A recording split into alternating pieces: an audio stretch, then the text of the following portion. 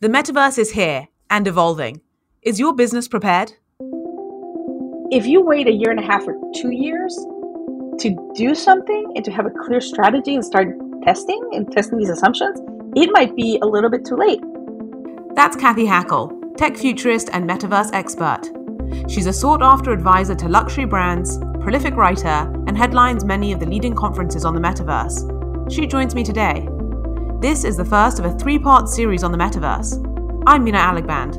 Welcome to At the Edge, a production of McKinsey's Technology Council. Well, Kathy, thank you so much for joining us for our inaugural episode. Excited to be here. Maybe I could just start by asking you, what is the metaverse? Yeah, so I think it's important to start by saying that there is really no agreed upon definition right now. There's actually something I do every morning with my morning coffee. It's become a bit of a ritual.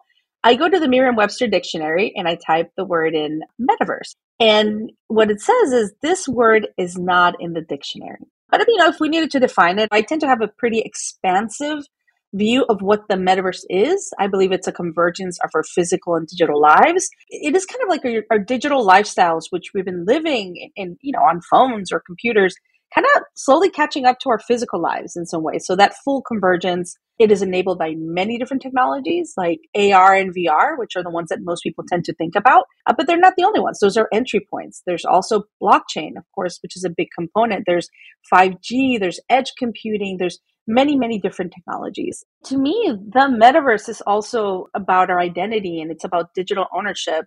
And it's about kind of a new extension of human creativity in some ways. But it's not going to be like one day we're going to wake up and be like, the metaverse is here. It's going to be an evolution. Yes, that's really, really resonant. Could you paint us a more specific picture? What might a young woman's life look like in 10 years in the metaverse? So what I envision, she wakes up, she starts her morning routine thanks to her voice advisor. She actually goes into her closet and looks at her volumetric version of herself, and like an avatar, let's say, like a hologram of herself, and she starts trying on clothes using that volumetric version of herself that has all her measurements. Through that, she selects what she's going to wear. There is a digital component to what she is wearing, where she can alter what people see depending on who it is that she's with. It goes into a whole journey of her wanting to plan her family's vacation, right? So she's able to kind of, through her wearable, she's able to kind of look at the cliff and where the house that she's thinking of renting is and what it looks over and what the room structure is going to be. There's a part where she's actually meeting with her boyfriend who is actually in a different country. There's haptics involved. So they actually share a kiss and there's nanoparticles in her lipstick. So it's like a whole journey, right? There's AI. There's a whole bunch of different things happening in the space. So much of what we've read about the metaverse from sci-fi, right, has been pretty dystopic. And I'm not trying to be necessarily utopic. I'm trying to be more protopic about it. But I do think that we need to envision what they could potentially look like so we can build towards it, towards a more positive view of the future where we don't want to escape reality, where it's more like we embrace reality and we augment it with virtual content and virtual experiences that can make things more fulfilling, that can make us feel more connected to our loved ones, make us, more productive at work and happier people. I think most of the sort of investors and builders in this space are already describing this as a 10-year project to build this sort of digital reality in which many of the experiences we have today will be translated, but also many of the new experiences may be developed. What are some of those experiences that you're seeing in the business world, that you may be seeing in your family life, that might bring to life a little bit of what the early metaverse looks like? Yeah, so from an early metaverse perspective, there's a lot of things that you're seeing right now, glimpses of the metaverse or what I call metaverse moments, right? So I'll give you a personal example. My concert and a lot of the listeners' first concerts were probably in a stadium, right? For my son, who is 10 years old, his first concert was Lil Nas X in Roblox during the pandemic. And just because it happened in a virtual space didn't make it less real to him. If you ask him about his first concert, he will say it was in Roblox. I'll give you another example. During the pandemic, we actually hosted a Roblox birthday party for my son. The way his avatar showed up at that party was very important to him. Just the same thing as if he were going to go to a physical party, he'd probably worry about what shirt he was wearing or or what have you. So I think it's this evolution in how we tended to separate what we do in the virtual space as opposed to what we do in the physical world that's further converging, right? Especially with the newer generations. I would also say a big thing I'm seeing in business right now is trying to understand how commerce is evolving as we head into the metaverse and into these new virtual spaces and virtual shared experiences, both in the virtual space, but also in the physical world. You also have, virtual to virtual commerce, which has been happening for decades in the gaming space, and now is kind of something that a lot of people are interested in talking about, right? And that's where I would be in a platform, let's say like Fortnite, and use V-Bucks to buy a skin. What I'm interested in exploring beyond the virtual to virtual, which obviously is growing, is also the virtual to physical component of how am I in a virtual experience and purchase something that could arrive physically at my home? Or the other one, which would be the physical to virtual. What if I am buying a physical item in a physical experience that unlocks something for me in a virtual space? So I'm really interested in looking at how those business models, those new commerce models evolve, and potentially thinking through commerce models that we don't even know are going to be created. You mentioned this idea of gaming being sort of the earliest iteration of the metaverse. How is the metaverse actually different from gaming? Or gaming with VR instead of gaming in a console? Could you explain the difference? So I see gaming as the on-ramp. So when you talk about some of those enabling technologies or the infrastructure that's needed, you can't escape talking about game engines like Unreal or Unity, right? Because a lot of these virtual experiences are built on those game engines. They're linked. You can't really separate them, but they're not the same thing. I would also argue from an anthropological standpoint that there's a really interesting shift happening in the idea and the concept of work. So I think that there is an evolution where work is starting to become, for some of us, maybe less physical and more mental. And because of that, and because of some of the tools that we're starting to use, it's becoming more fun and sometimes more gamified. And I see this with my children. When I think about what are the jobs they're going to have in the future, they're going to be very much tied to creativity and building, but not building in the physical form, building in these virtual spaces. I always use a phrase, in the metaverse, we are all world builders, and now is your time to build. So I'm not saying that we're going to get rid of the physical labor because we are still physical beings in the physical world. But I do think that the concept of work is expanding, and gaming is a part of that future. Yeah, I'm really actually struck by this statistic that I recently read in a McKinsey report, which said that the majority of jobs that our children will have are jobs that don't exist today. Now, one of the big debates is how big is this metaverse economy? Is it $1 billion economy? Is it $1 trillion economy? Could you help paint us a picture of what those economic opportunities are that are emerging in the metaverse? And what does a $1 trillion or $1 billion vision of where this goes look like? When you start to think about how much is being spent on direct to avatar, what I call the direct to avatar model, which is a new direct to consumer model. I think the estimates are $100 million spent in 2021 inside gaming platforms for, for virtual goods. That's a number that's going to keep expanding. So I see these projections very possible. When someone says 800 billion by 2024, $1 trillion, I see them as very possible numbers, especially when you start to look at commerce, right? Beyond just virtual to virtual commerce, but thinking of the physical to virtual and virtual to physical commerce, those unlocking those at scale. That's why a company, for example, like Apple is going all in on what they're calling augmented reality and potentially leading us to whatever comes after the mobile phone. So yeah, I can't say this projection is correct or this projection isn't correct, but what I can say is what I am seeing through the signals and the work I am doing is that there are massive opportunities to take these new commerce models, to take them and do them at scale, which unlocks huge opportunities. Okay, can you give us some specific examples about this kind of crossover economy between digital and physical? I'm thinking of that example of Decentraland that has become kind of, metaverse law where, people in Decentraland would be ordering pizzas in a virtual Domino's and then a pizza would turn up at their door. Yes, that happened. It seems like a long time ago, but it hasn't been that long. But the fact that they were in a virtual space and they would order a pizza that physically arrived at their home. Boson Protocol, I think, is doing some really interesting work and also enabling for people to be able to purchase physical items in virtual spaces. So I find that really interesting. Then you also have the component of being able to do physical to virtual. So in this case, LOL dolls, the big sensation, which a lot of kids love, they actually have created some card packets that have a QR code. So you buy the physical item, but there is a QR code that unlocks an NFT and unlocks virtual experiences. So these are things that have not been done at scale, but that I know are going to eventually be done at scale by the leaders of today and tomorrow in commerce, and understanding that, the customer journey in shopping and the purchase points are changing. So those are, some very simple examples.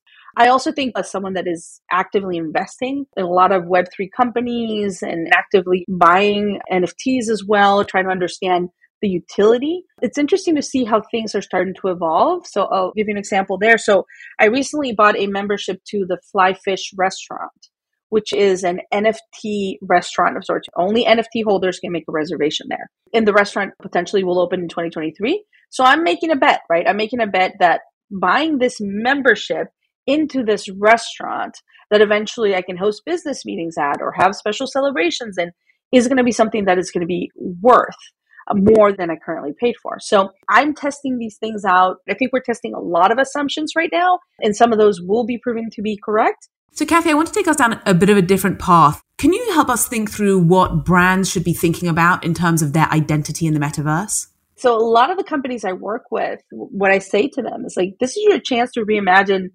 what do you become, when you're in the metaverse? What is the extension of who you are? Just because you sell a physical good in the physical world, do you have to replicate it in the same way? Or do you even launch a new brand, right? A new brand that is Web3 based, that, is collaborated and co-created, where you don't have to necessarily worry about the IP that you have created. It might be ways to create new things. A lot of what I've seen over the last year is that a lot of these companies and brands have probably done something already. They've dipped their toe. They did something. The marketing department put a lot of pressure. They wanted to jump in. Now they're taking a step back and saying, okay, great, we did this. But what does it really mean? And that's when they're really thinking, what does it mean for our company, for our brand DNA, for everything that we stand for? What are the potential OKRs? What is the potential ROI, which is obviously very nascent? You can have projections on numbers, but do you really know? Not really. Everything's evolving. We can still test assumptions. So some of those assumptions and some of those pilots might fail, but the brands might still get a pass. If you wait a year and a half or 2 years to do something and to have a clear strategy and start testing these assumptions, it might be a little bit too late. I agree that the metaverse adds a new layer of complexity. These aren't just marketing metrics, but we may have to think really about sort of revenue and more holistic metrics as well. What are the kinds of other metrics that will emerge in this new environment? So there definitely will be new metrics. If we've been measuring things by likes and shares and subscribers, especially when you go into experiences, when you go into community, what does it mean? Like, are you going to measure by the number of people on your Discord channel? But what if half of them are bots? So I think, it's an evolution, but there are ways to plan to be able to kind of know what you're measuring and try to have a clear idea of what does success mean with each pilot that you do. What is it that you're trying to test and what are you trying to learn? And that will definitely dictate success beyond just a financial number. Brilliant. So Kathy, how do business leaders distinguish between the hype and the reality? Where should they be investing today to make sure that they have, the foundation of access to Web3 over the next decade as it matures? So I think we definitely have to admit that there is hype. There is an overuse of the word. There's people wanting to do things just because they're metaverse or do an NFT because it's an NFT. So what I would say to executives that are looking at this is 3 things they can start doing today. Education, number 1. So listening to this podcast, reading a book, reading Matthew Ball's essays, reading any of my work, educating yourself so you understand a little bit more what's happening is going to be critical, but also allowing your company, the people inside your company and your staff and your teams to be educated as well, because education is power. Then I would say, once again, I always go back to being strategic about this and really thinking through. And if you already activated in the metaverse as a marketing activation, take a step back, create a holistic strategy. And I would say number 3 is look internally at who within your company has the experience that you need right now to start thinking about the metaverse, start building teams. You might have innovation teams that might have been developing AR and VR for a very long time. they are leaders. They know how to think in 3D. They know how to think spatially. You might have crypto natives that work for you that you don't even know are crypto natives. Sometimes the smartest person might be the youngest person in the room. And if you do not have them, who do you need to bring in your talent pool? Which I think, we currently have a talent war. Just wait. Just wait. It's about to get a lot harder. So, Kathy, there's a lot of excitement about Web3 in the metaverse, but what are you most concerned about? Privacy. I worry a lot about data and privacy and a lot of the challenges that we might not even know might happen. Kathy, I agree. And this is something that, keeps me up at night, I have to say. It seems that we have so many of those questions still lingering in Web 2, questions about identity and fitting in, questions about how women and minorities are treated. And we're seeing those things really play out in the metaverse. I layer into that these healthcare cases and embedded financial use cases that are emerging. And there's a lot of really sensitive data as well. So we see this range of issues in Web 2 that are sort of continuing to play out in Web 3. We have a lot of business leaders listening to this podcast. What is their role in developing a metaverse that will be productive in society, that will create inclusive economies, and that are going to be areas that are safe for a new economy to develop? So, what are you doing to make sure that your hiring processes are expanding, that you're not only necessarily recruiting from one specific geographic region, because that's where you've recruited talent, especially when you're thinking metaverse teams, look at the skills. Because if you are creating a metaverse team, they should be distributed. I mean, if you can, right? If you're a C-level, I completely understand being on site because, that is necessary. But I think being very vocal, and that's something I try to do. I'm very, very vocal in allowing more women, more minorities, more LGBTQ folks to know that they are welcome in this future. They are welcome to build this future. Another part that I'm very passionate about is also educating lawmakers. I live in Washington, D.C., so going to Capitol Hill and talking to them about these technologies and helping them, answer their questions and helping them up-level their own knowledge so that, some of the challenges of Web 2 might not happen as they did in Web 3, because we might have to have those very uncomfortable conversations right now. And I would say checking our biases. I'll give you a very clear example. I was giving a talk to the Department of Labor, and I was having a conversation about how wonderful immersive technologies would be for someone that, would be in a wheelchair and they'd be able to see themselves walk. And someone checked me and they said, what if a part of their identity is their wheelchair that they're in and they are comfortable with that? Why would you want to take that away? And I said, I'm looking at this with a lens of a bias. So I checked the bias, just like you would in anything, but especially when you're creating new worlds and you're creating the future of the internet. Kathy, thank you as always for, bringing the metaverse to life and really helping our listeners understand what the opportunities might be in front of them. Well, I am so happy to have been here, and I will see everyone in the metaverse. Thanks for listening to At the Edge. I'm Mina Aligband. Please go to mckinsey.com to read more of our latest publications on the metaverse. And if you like what you heard just now, please leave a rating and a review. See you soon.